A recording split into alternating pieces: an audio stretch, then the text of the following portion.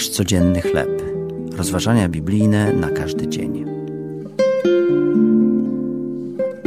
Dobre kłopoty. Tekst autorstwa Marvina Williamsa na podstawie Ewangelii Mateusza, rozdział 12, wersety od 9 do 14. Pewnego dnia uczennica szkoły średniej zauważyła, że kolega z klasy kaleczy rękę małą maszynką do golenia. Chcąc go uratować, zabrała mu ją, a potem wyrzuciła.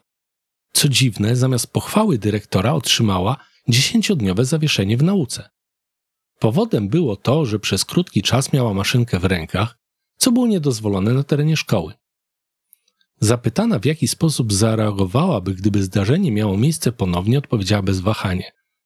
Nawet gdybym miała duże kłopoty, postąpiłabym tak samo. Zawieszenie uczennicy zostało na szczęście cofnięte. Jest to przykład, w jaki sposób działanie dla dobra drugiego człowieka może wpędzić nas w kłopoty. Podobnie musiał czuć się Jezus, gdy faryzeusze i uczeni w piśmie potępili go, gdy uzdrowił w sabat człowieka z niewładną ręką. Według ich interpretacji było to pogwałcenie prawa. Chrystus odpowiedział im, że skoro Bożemu ludowi wolno jest troszczyć się o zwierzęta w trudnych sytuacjach w dzień szabatu, o ileż więcej wart jest człowiek niż owca. Jezus jako Pan szabatu mógł zdecydować, co jest lub co nie jest w tym dniu dozwolone. Będąc świadomym, że może zgorszyć faryzeuszy, mimo wszystko uzdrowił rękę mężczyzny.